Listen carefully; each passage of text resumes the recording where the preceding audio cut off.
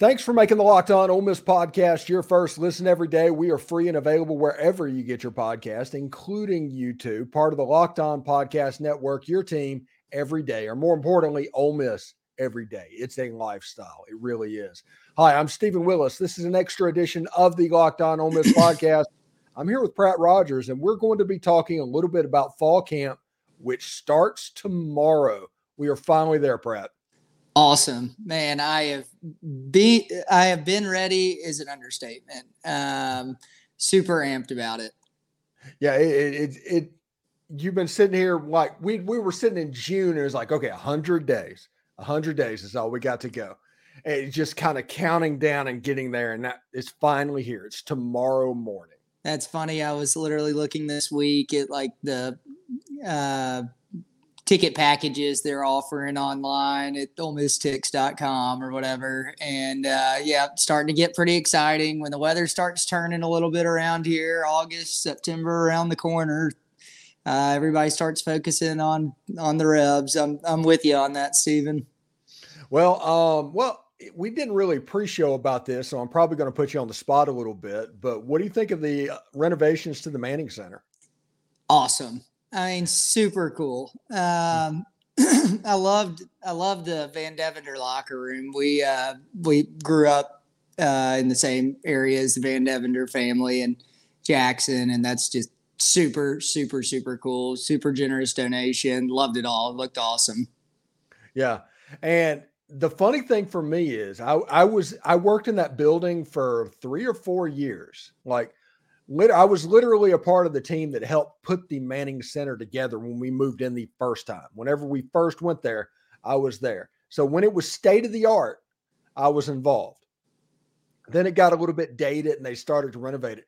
They did their drone tour and everything, and the way everything's set up, it's like my office and everything. It's like somewhere in a hallway outside the team room. That's kind of where I spent so much of my time.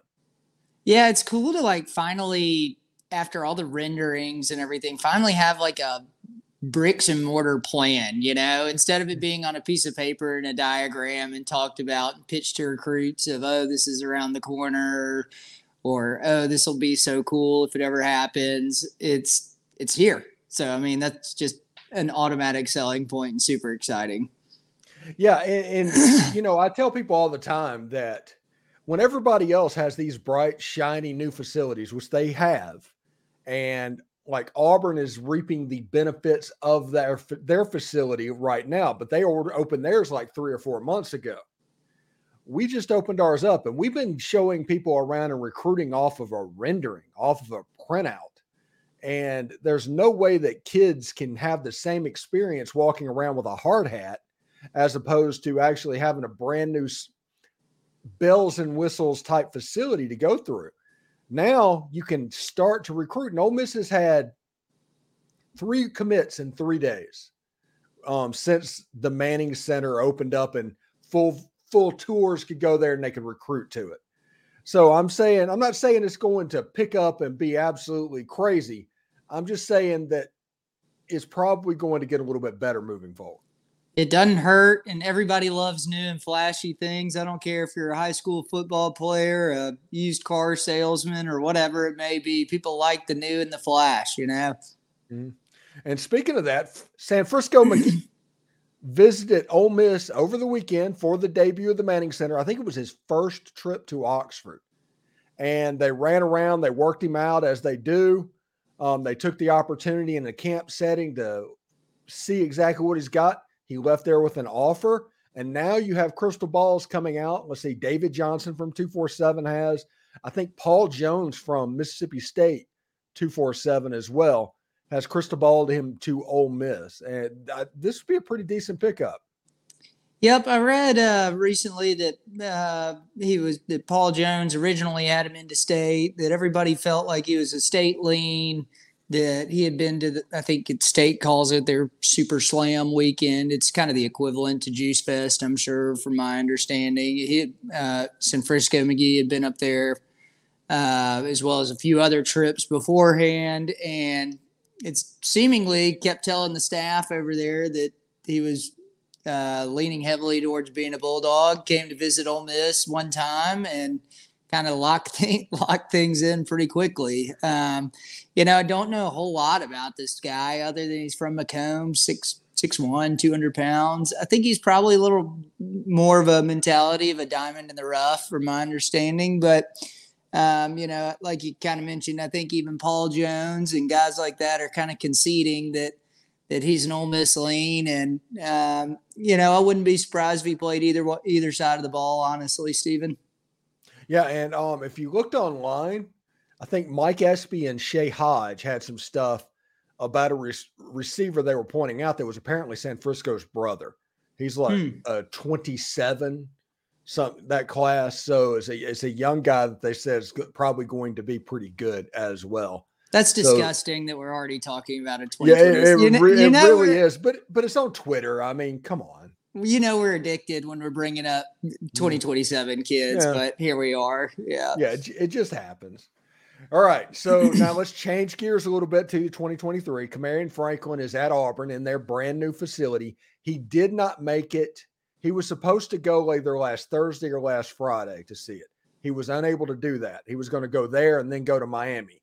But I think he went to Miami and he stopped there on the way back. I think that's working. He's there with Jacoby Hobson at Auburn. And I think it's a good situation. But I tell people all the time, Kamarion is going to enjoy recruiting. That is just what he's going to do. He is going to have a good time during recruiting. And it's a situation that would not surprise me at all if he went until February before he signed.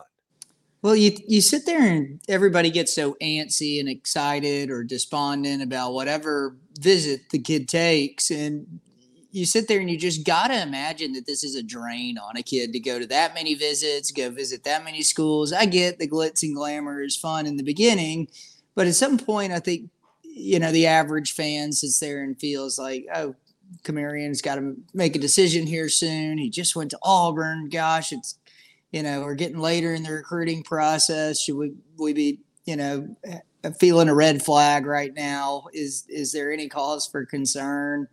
And maybe so. I'm not sure, but I agree. He's definitely enjoying the process. And I mean, I think he's got it down to 3, maybe 4 schools that we talked about ad nauseum on here. Do you worry at all that he wasn't at Juice Fest? I really don't, but no, not even a little bit.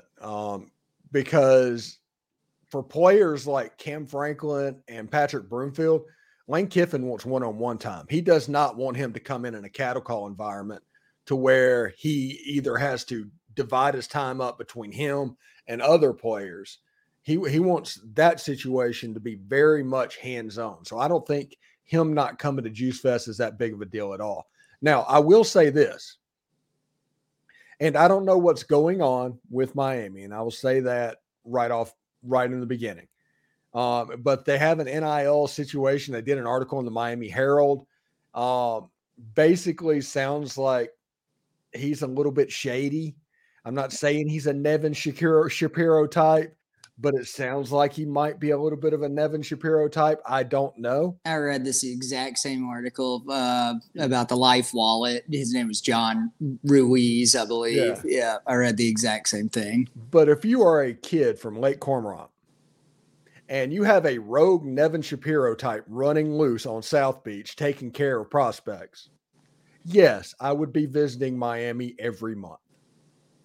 I'd be doing the exact same thing. I mean, I saw within that article, like, I can't remember. It was like women's athletes were getting like boatloads of money. I think there was an infraction for taking a woman's, to prospect to dinner on him, all these things, Anyway, it sounds like, I think Life Wallet was like had a $32 billion valuation. So he probably has more money than he knows what to do with, and a problem I hope to run into at some point in life, Stephen, but not there yet. Yeah. Yes, seriously.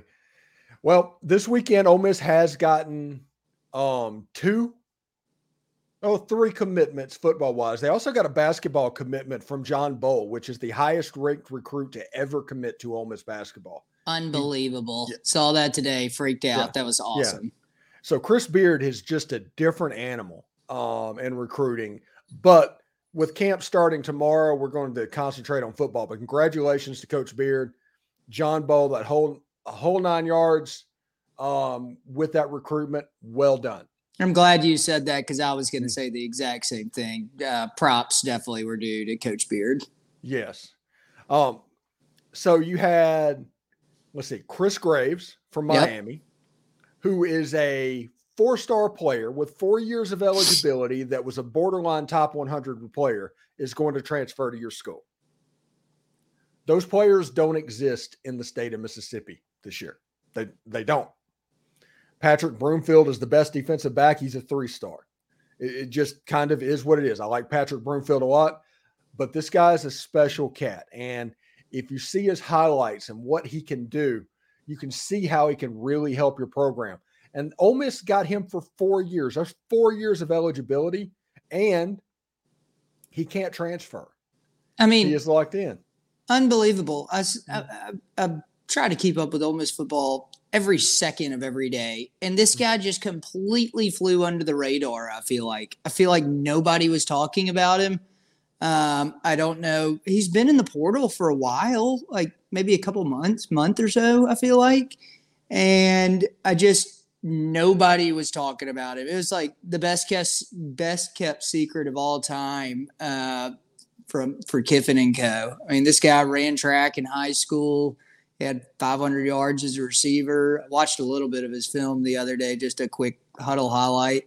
If you throw him a bubble screen, I mean, he is gone. So I'd love to see him play offense too. I know Golding and everybody's recruiting him on the defensive side of the ball, but he's lightning fast. Yeah, and you have a situation, they're like, well, why did he end up at Ole Miss? Well, he went to Miami as a true freshman. He was recruited a little bit by Kevin Smith. That would have been his area. Kevin Smith is now at Ole Miss. So he went where his assistant coach was and probably somebody that helped recruit him for familiarity coming to Oxford. So that's probably the reason Chris Graves ended up at Ole Miss. Now, you also got TJ Dudley, who committed to Ole Miss, a linebacker out of Clemson. He was dismissed from the team for various rumored reasons. I've heard a whole bunch, but I'm not going to concentrate on that. It doesn't look like TJ is going to get a waiver this year. So that means he is going to have to play scout team. But in 2024, you are going to have a sophomore TJ Dudley and a sophomore Suntarian Perkins that can patrol the middle of that defense. And you basically have 2 top 200 players, or 1 5-star plus and 1 high 4-star. I mean, it's a good get. Good get. Look, I know he had a little bit of limited playing time at Clemson. You touched on the dismissal from the team. Not sure what all that's about, but I did go back and look at his senior year in high school film. 138 tackles. I mean, and 7 interceptions. I mean, it was a pleasure to watch that film. He balled out. So yeah, 4-star, top 200 guy. Anyway, and by the way, the coolest nickname on the team so far is Bull, TJ Bull Dudley. So anyway, yeah, super excited about it. Will be awesome. Yeah, I expect him to start as quickly as he can get cleared. Yes, and if you look at the third transfer that Ole Miss has gotten, it was a JUCO. And it was one of those things where a JUCO committed, and I was like, hey, I remember those. But the fact of the matter is, in JUCO, the same talent of players that Ole Miss basically built their program off of for 20 years, those players are still there. They're just getting overlooked because everybody's talking about the portal now. So now Marquise Willis, which has a terrific last name and is sure to be a fan favorite. Oh, my gosh.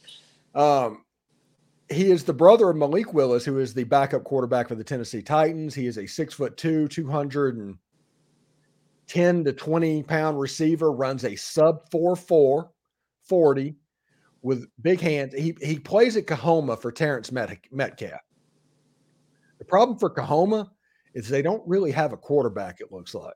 And that's going to affect the way that Marquise Willis kind of shines forward and the way he flashes. But so if you just take everything at the combine specs, 40 time, hand size, stuff like that, that is what Ole Miss is recruiting on, because you're not asking him to come in and be the starting Aiden Williams receiver. You're asking him to come in and be the Davis receiver to where you're just buying a lottery ticket. And if he works out, fine. If not, he ends up at Southern Miss. I mean, that's what you're dealing here with Marquise Willis.